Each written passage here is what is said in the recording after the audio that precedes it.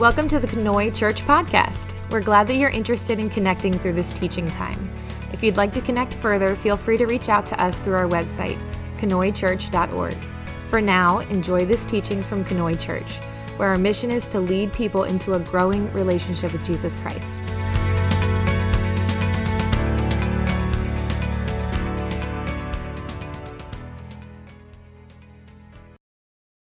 All right. First time with us this morning, we're in the middle of a series called Foundations. And if you've been working with us through this, then you'll know that today we are in chapter number 6 of 1 Timothy, which puts us at the end of 1 Timothy. In this series, we've set it as our goal to work through 1 and 2 Timothy, chapter by chapter. So we're taking a chapter a week, working through the chapter. And there's a lot in these books that I've heard from you guys that have challenged you in a really personal way, which is really good. And that tends to be the way that most of the time when we hear a sermon or receive some sort of teaching, we often look at ourselves and go, okay, what do I have to do differently? What do I need to change? But one of the things that's really pretty cool about 1 and 2 Timothy is that Paul is giving these instructions to the church in Ephesus. And he's telling them, this is how I want you to be a community. So one of the things that we need to do as we listen to these words spoken, as we receive this teaching, is tune our ears to hear, as a community, are there changes that we need to make? Are there things that we need to do better? Or, like I said during the prayer time, where is our house built on the solid rock? What are the good things we can capitalize on?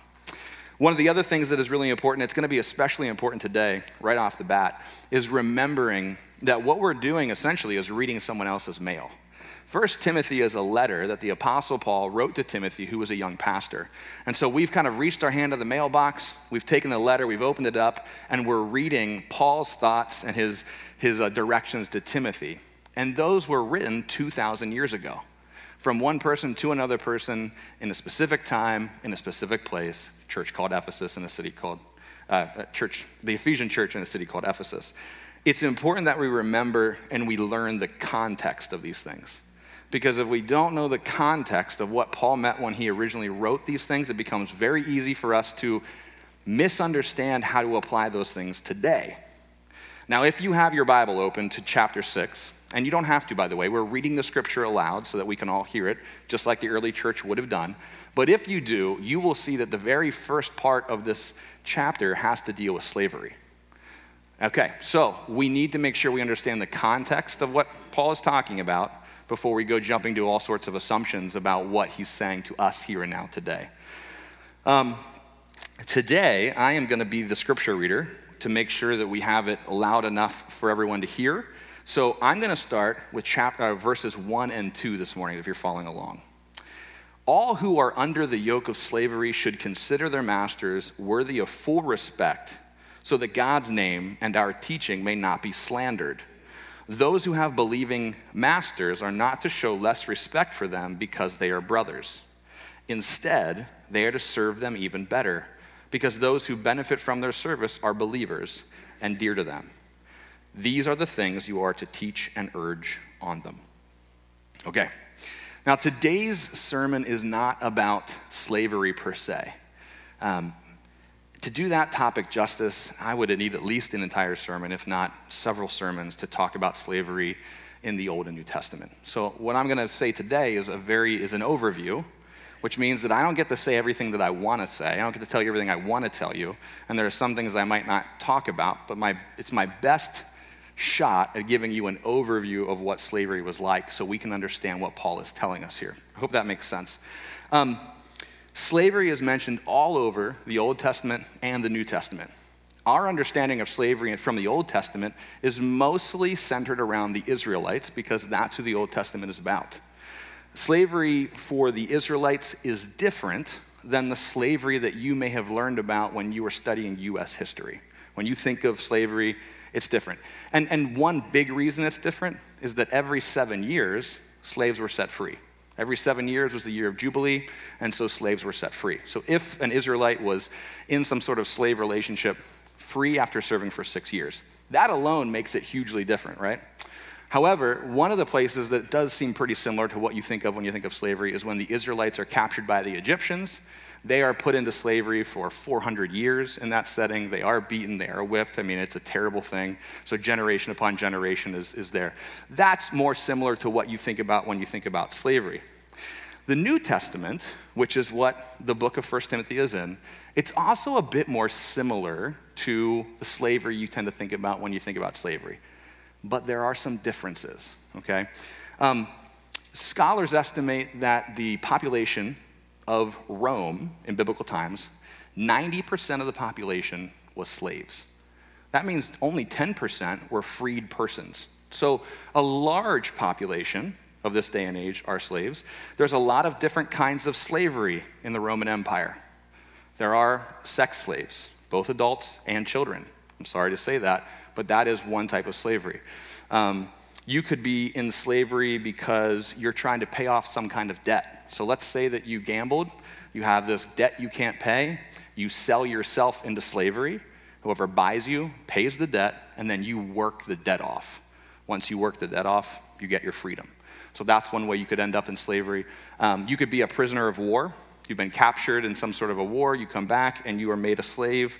Or you could be a person, born a freed person, and you might look at your life and say, you know what, I can't find enough food to eat, I wear rags, I'm sleeping outside all the time, I want a better life. And you look at some of the more wealthy individuals who have household slaves and you say, look, they eat better, they have nicer clothing, they have a roof over their head, I'm gonna sell myself to be a household slave so that I can have a better life. So there are some ways that you end up in slavery that's forced, and there are some ways that you put yourself into slavery in the Roman Empire. These household slaves, it's the most common type of slavery in the Roman Empire, and some of those were used as tutors, professors, bookkeepers, wine tasters, cooks, or tailors. I mean, there's all sorts of jobs that they end up assuming. And so I think what I'm trying to tell you is not all slavery is the same in the New Testament. When you think of slavery in your head, you're probably thinking of what was prevalent in the early American colonial times and through the Civil War. And that's true in some places, and it's not true in every place. Now, when we start reading about slavery in the Bible, one of the first questions that we often ask, or the first uncomfortability that we have, is the Bible condoning slavery? Why doesn't the Bible just come out and say, slavery is no good, all right? What is it condoning slavery? And so here's the cool thing about being in 1 Timothy. We can go back to 1 Timothy chapter 1, and when Paul gives us that list of wicked things that are outside of the circle we talked about on the first week of the series, one of the things on the list is slave traders. And slave traders is a word that actually means slave trader. It means putting someone into slavery against their will. And so right off the bat in chapter 1, Paul has harsh words to say about those who put people in slavery against their will, and that is that they're operating in a place of wickedness or outside the circle, as we've been talking about. Here's the thing to understand. Slavery is really hard to talk about. Paul doesn't make his message to the Ephesian church a message of overthrow your slaveholders and set yourself free. If that had been his message, that would have been the only message. Instead, Paul's message is centered on Jesus Christ and how should we act in relationship with one another. In the world that Paul lives in, slavery is very commonplace. So if you go to church, which is what's happening in the Ephesian church, and you're a slave and your owner is there, how do you guys interact? All right? If you're the owner and your slaves are there, how do you guys interact? He focuses on a Christocentric, a Jesus-centered approach to relationship for everybody that's involved, rather than focusing on, hey, slavery is wrong, black and white, free the slaves, because that would have been the one and only message you got across. If you get that message, you lost this message. And the honest truth, too, is that Paul really has in his head that Jesus is coming back in the very near future. So if Paul thought, hey, it's gonna be 2,000 years, would his message have been a little different? Perhaps, we'll never know. In his head, Jesus is coming back in a matter of years, not 2,000 years or 3,000 years or whatever it ends up being. And so perhaps Paul would have had a different message if he knew that. This is the message he has. One of the things that we have to know is that in Roman times, the first century, Christians had very little political power, very little way to enact any sort of policy change. And that's where it would have come from. If you're gonna end slavery, that's gonna be a political move. That's going to be some sort of power. One of the biggest things that scholars and writers in that day and age said about Christianity was that it was a weak religion for widows, orphans, and the disabled. They thought poorly of it because it had so little power, all right? So Christians in that early day, they don't have the power to even really end slavery anyway. So Paul's message, and this might be hard for us to hear, Paul's message isn't about breaking the constraints, but working within the constraints. And that is a message that we hear from Paul over and over and over in the New Testament. He's the one who says, to reach the Jews, I became a Jew, right? We talked about Timothy's circumcision. Timothy gets circumcised in Acts 16, verse 2 or 3, right? And right in Acts 15, we just learned that circumcision wasn't necessary. So why does Timothy get circumcised by Paul? Because Paul knew that if he's going to take Timothy to reach the Jews with the message of Jesus, his lack of circumcision would stand in the way, okay? So Paul is this guy who says, I'm going to do whatever it takes to get the message of Jesus out there. I'm going to work within whatever constraints I have. When he goes to the city of Athens, and he comes to the Areopagus, Mars Hill, where all the philosophers are meeting, how does he share the gospel with them? He says, I've seen all the statues of all your gods. Let me tell you about that one that doesn't have a name. He takes something from within their culture, something within the system, and he uses that to share the message. So his modus operandi is very much, I'm going to work within the constraints. And that's hard for us to hear, I think, in our American culture, because we very much have a culture that's built on freedom, it's built on liberty, the pursuit of justice. And so when we hear, we have to we have to let go of trying to fix that problem and work within the problem to enact a change, it's hard for us because we want to just take care of the problem. We live in a world of Rambos and Rockies, right? When they just jump on in there and we take care of it, one-man army kind of thing. But that's not what Paul does. Paul encourages teamwork. He encourages the power of togetherness rather than the power of the individual here. And I think that's important. So I said all this to say what I'm about to say. And my prayer is, if this doesn't hit home right now, I pray that it somehow sits inside your brain and just goes off later somewhere, okay? So here we go. Paul doesn't tell the slaves to run away. He doesn't tell them to break their vows, overthrow their masters, or kill their masters, because that's power over. That's what you might expect, a message of freedom. In the same way, when the Jews were expecting a Messiah to come, they expected a sword-wielding Messiah that would lead a massive army to free them from Roman rule. But what did they get? Not a sword-wielding Messiah. They got the Lamb of God, who was willing to sacrifice himself on a cross for everyone, both those that followed him and those who didn't, for enemies and followers of God alike. So that would have been power over. What Paul says is respect your masters. You'll find freedom in respecting them. He says, consider them worthy of full respect, or we could translate it, worthy of all honor. Why? If you consider them worthy of all honor, then our teaching isn't slandered. Our doctrine isn't being spoken against. So something about our doctrine here, right? Our circle, that's kind of our doctrine, right? It's love God, it's love our neighbor, love our enemies. And we know that all the prophets, so the entire Old Testament, the prophets and the law hang on those two commandments, love God and love your neighbor, okay? Everything hangs on that. Our doctrine is that. And so if you were to overthrow your slaveholder, if you were to rebel against them, if you were to fight them, or you were to kill them, or you were to run away, if you were to deny your commitment to them, you would be speaking against the very doctrine that we've given you. Something about that sort of lifestyle is going to slander the gospel. Rather, Paul encourages them to live in such a way that our actions speak to our belief, our doctrine, and our relationship with Jesus to those we serve, even if we serve them out of obligation. The hope, this is an evangelism strategy. The hope is that the slave owner is going to see something different about the slave. If the slave is going to church, if the slave says that he follows Jesus, the slave says that it's all about loving God and loving your neighbor, but the slave kills his master, we're going to question whether it's all about loving God and loving your neighbor, right? But if the slave lives into that, perhaps it actually brings the slave owner to know who Jesus is as well. It shows them who Christ is. It shows them who Christ is in us. And it shows the slave owner who Christ is to us. Now, a perfect example of this, and that's not really a perfect example in this conversation, but it's the best example we have. If you were to page forward in your Bible, just a few pages, you're going to come to another book. It's only a page long, or maybe it's 2 pages in your Bible. It's called Philemon. And this is a letter that Paul wrote to a slave owner named Philemon about a runaway slave named Onesimus. Onesimus ran away from his slave owner.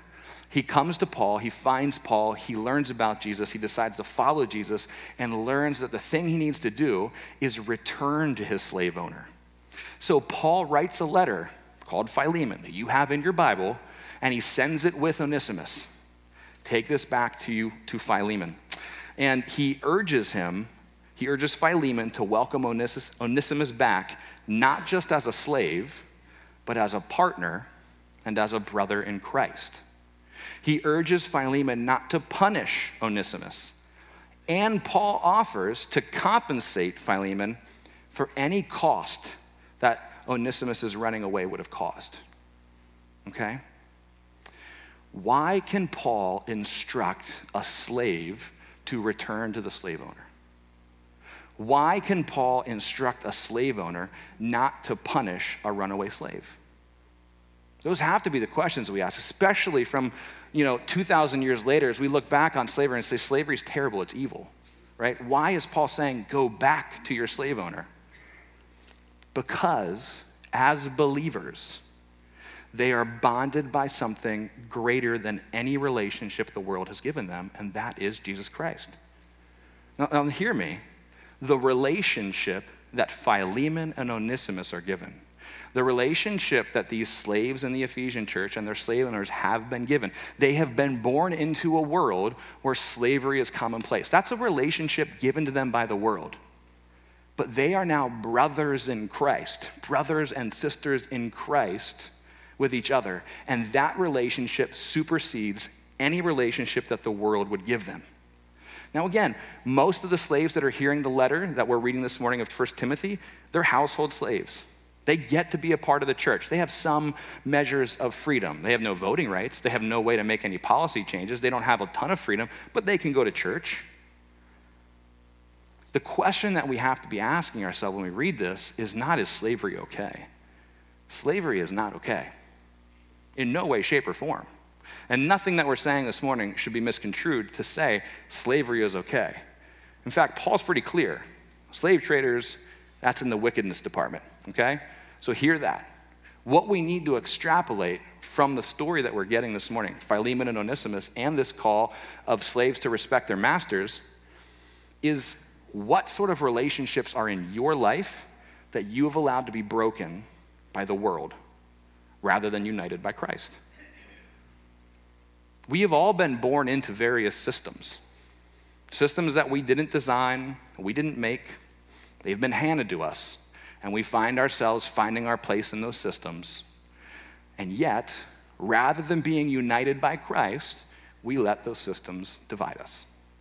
And the easiest one to tap on is politics, right?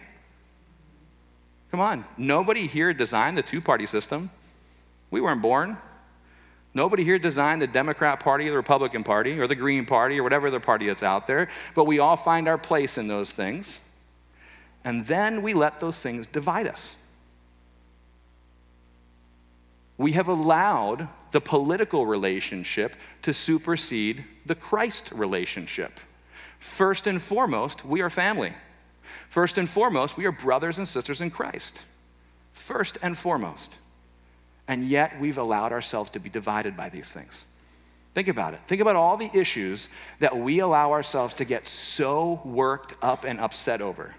The issues that make us write terrible things on each other's Facebook walls or send terrible emails or shun people and no longer talk to them because we heard they said this or they believe that or they voted for that person. Think about it. Issues of sexuality, issues of gender, issues of race, issues of serving in the military or military usage in other places, issues about immigration. I mean, the list can literally go on and on and on about the things that we allow to supersede our Christ relationship. Hear me. First and foremost, brothers and sisters in Christ. That is our relationship. First. And it's not just worldly things. It's not just politics that we let do this. It's also a whole bunch of church stuff. What about the rapture? When's that going to happen? How do you read Revelation? What's the correct way? Is it talking about something in the past? Is it talking about something in the future? How about hell? Is hell just the absence of God? Is there really a hell? Is hell a place where you burn for eternity and your nerves regenerate and you burn again? How does salvation work? What about infant baptism? Should we all speak in tongues? How about worship style? I want this song. I want this kind of song. I wish it was this kind of song. It's too slow. It's too fast. How about dressing up? Should I dress up nicely? Should I wear jeans? Should I wear a tie? Should I wear a button? Guys, we let all of these things divide us, and hear me, it is ridiculous.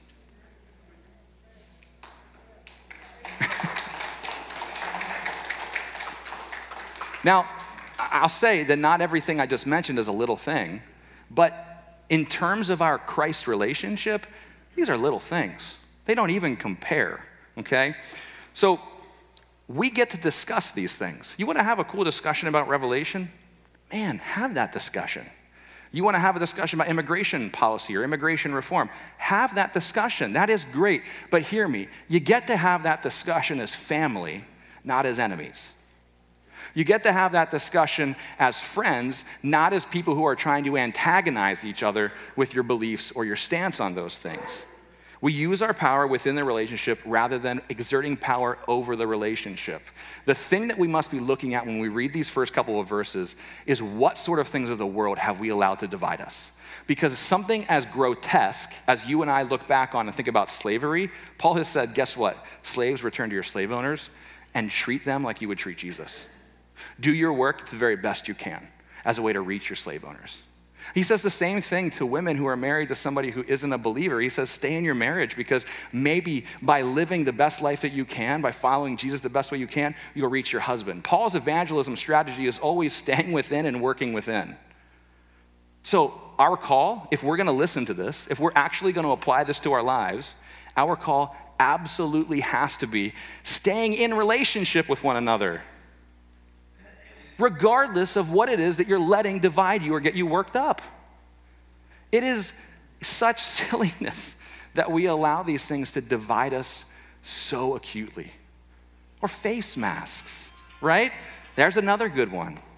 Come on, this stuff can't divide us. We need to be united by Christ. And if we can't be united by Christ, then our relationship with Christ, our understanding of who he is, it is either too small or too immature. So we need to grow. And so hear it from me, we need to grow up. Okay? Oh, I have one more thing in my notes I'll say. Disagree, but do it charitably. When you fail to disagree charitably, apologize. When you're done, hug it out. Okay? All right, let's keep reading. Verses 3 to 5, here we go. If anyone teaches false doctrines and does not agree to the sound instruction of our Lord Jesus Christ and to godly teaching, he is conceited and understands nothing. He has an unhealthy interest in controversies and quarrels about words that result in envy, strife, malicious talk, evil suspicions, and constant friction between men of corrupt mind who have been robbed of the truth and who think that godliness is a means to financial gain. I am so convinced that Paul would have failed English in high school because he is the master of run-on sentences. They're a mouthful, aren't they? They go on forever. There's not a whole lot to explain with this passage, quite honestly. It really does a good job of explaining itself. But I want you to consider this. Think about your own life now and consider the false doctrine that you have in your own life for a moment. And you might think, initially, you're like, well, I don't have any false doctrine. Okay, hear Paul's words. Look at these verses, 3 to 5, as I say this. Anything that leads you to an unhealthy interest in controversy, anything that leads you to quarrels about words that reside in envy, strife, malicious talk, evil suspicion, and constant friction is a false doctrine. Anything that leads you out of the circle is a false doctrine, okay? So think about what's in your life that is just pulling you from inside the circle outside the circle. The things that you fixate on that pull you outside, the things that want to make you fight, the things that want to make you argue, those are false doctrines. If I find myself desiring controversies and arguments, then my interest is unhealthy and I need to back up, okay? So if I am being pulled out of the circle by something, some fixation on a new piece of truth or a new piece of evidence or a new theory, a new whatever it might be, if it's taking me out of the circle, no matter how good you think it is, if the only way you can respond to it is outside of loving God, loving your neighbor, or loving your enemy, then you need to back up, back into the circle, and figure out how to reapproach it. The word here that Paul says, he says that it's an unhealthy interest. It literally, that word means sick, okay? So the constant desire for fight or debate, it's a sickness. It's unhealthy. What is it inside of you that makes you want to constantly fight with other people? That's the thing that is a false doctrine in your life. That's the thing that we must stay away from, push away, pray about, get rid of, whatever it is, okay? It doesn't mean that there isn't some good stuff to stand up for. I'm not saying that. If it's a good thing to stand up for, it's a good thing to go to bat for, then you should be able to do it from within the circle. You should be able to do it from a place of love. You should be able to do it from a place of faithfulness and patience and kindness and gentleness and joy and self-control. If you can do those things, then it's a good thing for you to fight for. But if the only way you can fight for it is one of these things out here with violence or envy or jealousy or slander, guys, it is not a good thing to fight for. It's dirty.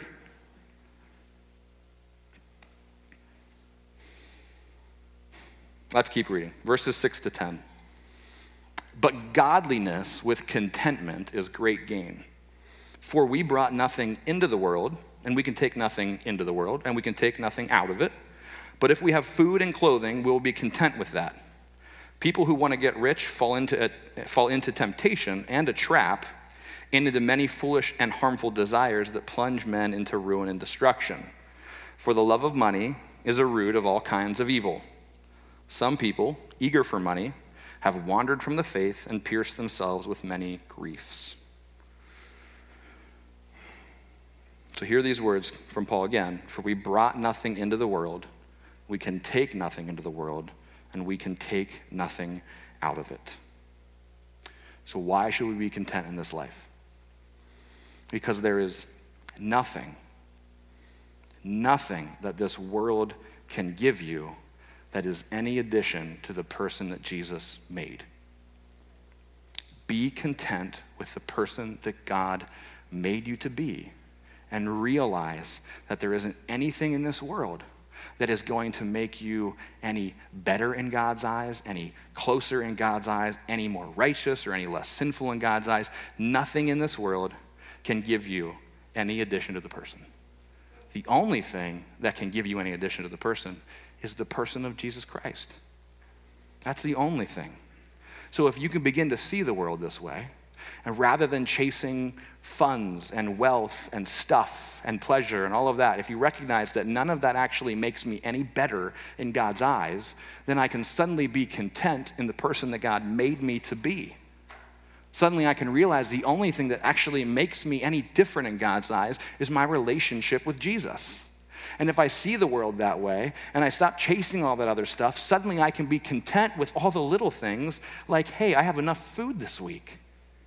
Hey, I've got clothing.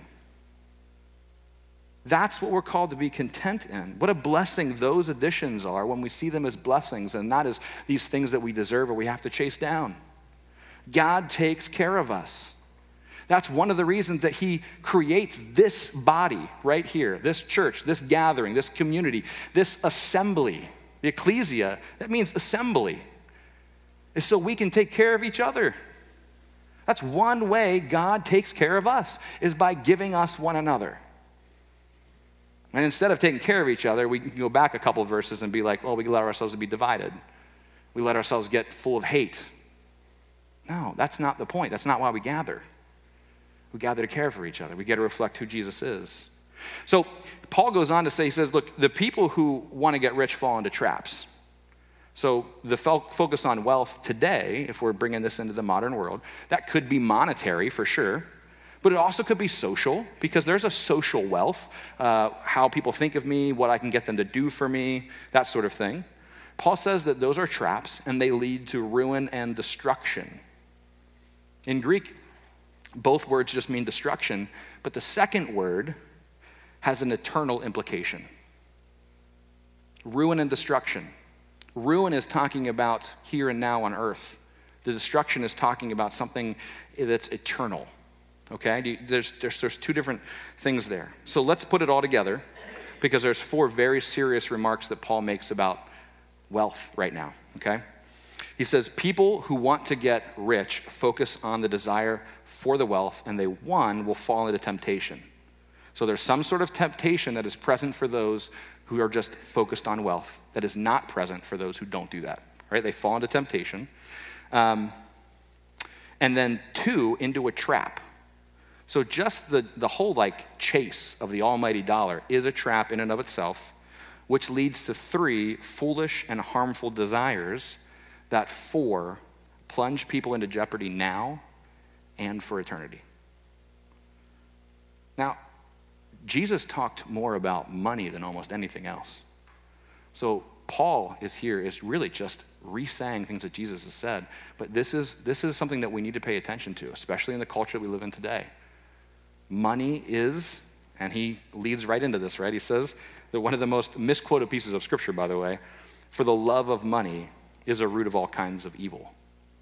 Not money, not having a good job, not having a pension or investing well, that's not the root.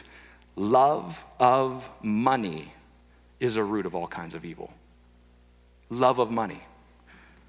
Love of money doesn't put you in the circle just because, I think we said this before, the word love is in there. This circle is love God, love your neighbor, and love your enemy. Loving anything else, that's idol worship. That's idolatry. Love of money is a root of all kinds of evil. So I don't know that I need to bring it home more than that. Paul does a fine job of it. But what I will say is this: we each need to pay attention to what the Holy Spirit's doing in us right now. So if there is anyone that's feeling a sense of uncomfortability within their spirit, pay attention to that. Lean into that. Why are you feeling uncomfortable? What might the Holy Spirit be saying to you in the midst of this about wealth or about your desire for it or your seeking of it? How am I chasing money? And ironically, at what expense am I chasing it? Okay? Verses 11 to 16. He says this to Timothy, "But you, man of God, flee from all of this and pursue righteousness, godliness, faith, love, endurance, and gentleness. Fight the good fight of faith. Take hold of the eternal life to which you were called when you made your good confession in the presence of many witnesses, in the sight of God, who gives life to everything, and of Jesus Christ, or Christ Jesus, who while testifying before Pontius Pilate made the good confession. I charge you to keep this command without spot or blame until the appearing of our Lord Jesus Christ, which God will bring about in his own time. God, the blessed and only ruler, the King of kings and the Lord of lords, who alone is immortal and who lives in unapproachable light, who no one has seen or can see, to him be honor and might forever. Amen." Mostly, I just want us to appreciate the beauty of that prayer. That's what that ends up being right there. It's sort of a commissioning statement being spoken over Timothy. And I think it's quite beautiful. For those of us at Kenoi, as we read this, the circle of love that we've been talking about this whole series has really guided a lot of our conversation. It's helped us make it practical. What's Paul's calling Timothy? Let's make it practical. And what Paul is saying here is that it can be a fight to stay in the circle. And he recognizes it can be a fight. There's a lot of things that want to pull you out. It can be a fight to stay in there. It can be hard. So he says, pursue these things. And what are the things?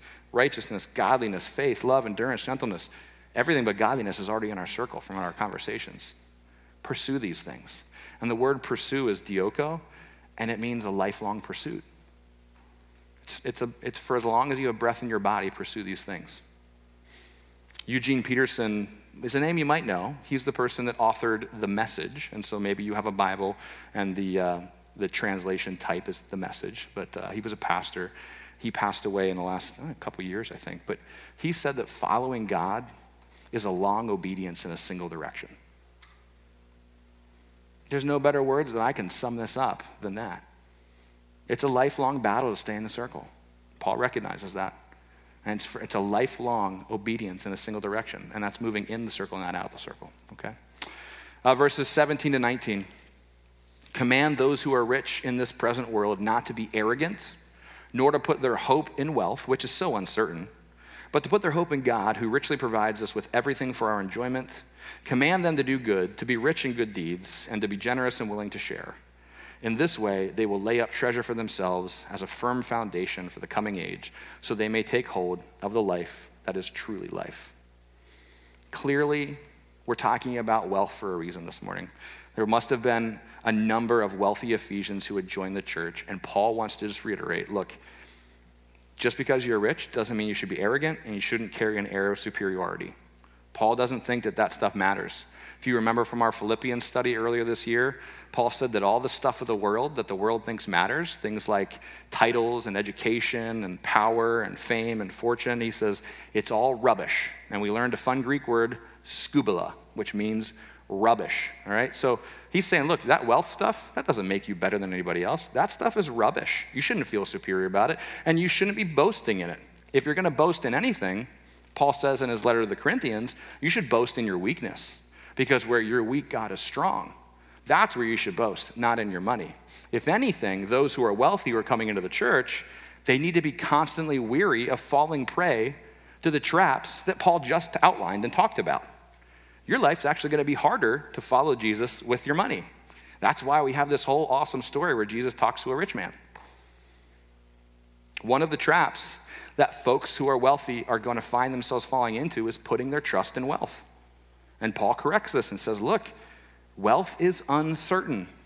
In modern day terms, stock markets crash. Retirement accounts can be embezzled. Investment properties can be trashed or squatted in or burned down.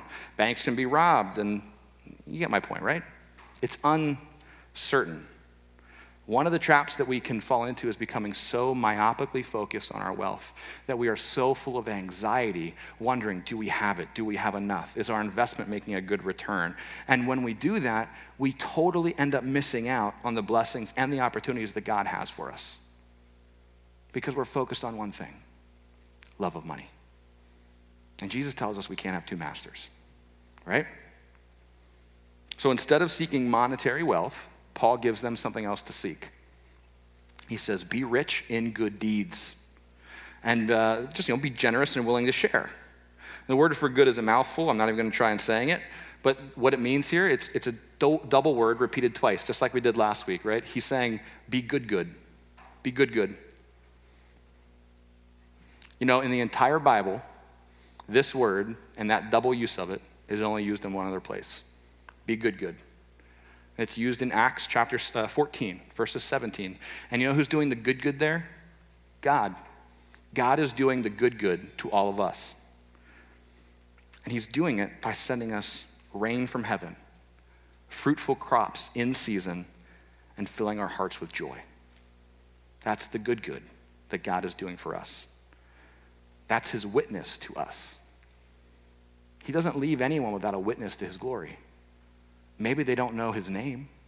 Maybe they've never had the opportunity to have his word, but he sends them rain. He gives them crops. He puts joy in their hearts. This is the good. This is God's evangelism plan. Do the good. And so you and I too should also do the good. To brothers and sisters, to non-believers, to strangers, to enemies, as a witness. So if we must gather wealth, if we need to chase something down, let it not be the dollar, but let it be the good. And when someone says, why do you do that? Why do you live that way? That's your chance. That's when you get to answer. I do that because that's what God calls me to. I do that because Jesus has done it for me. I do that because Jesus has given me so much and I just want to give something back. I do it because I love Jesus. I do it because Jesus loves you. There's so many ways to answer that question.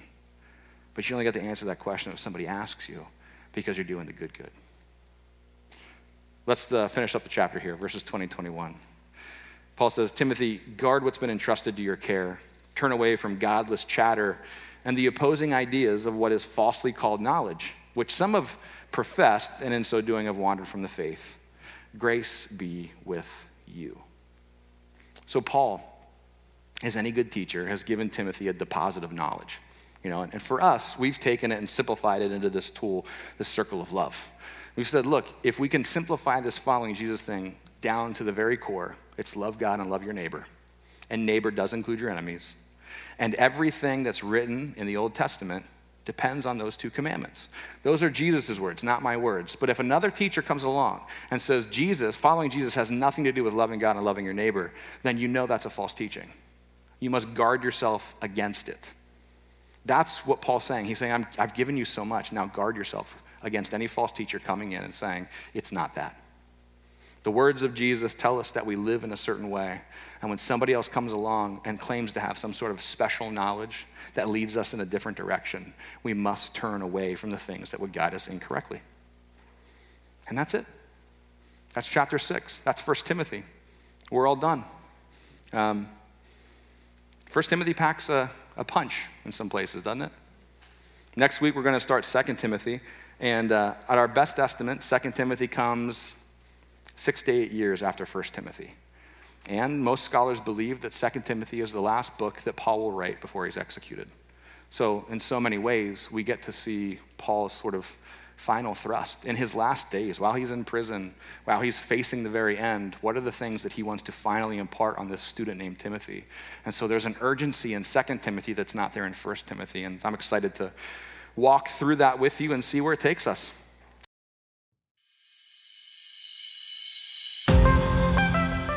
Hi, this is Pastor Nick. Thanks for listening. I hope something that you heard today was very helpful. If you want to connect with us further, feel free to check us out on Facebook, Instagram, or our website, KanoiChurch.org. Sure, I'm glad we're in this together.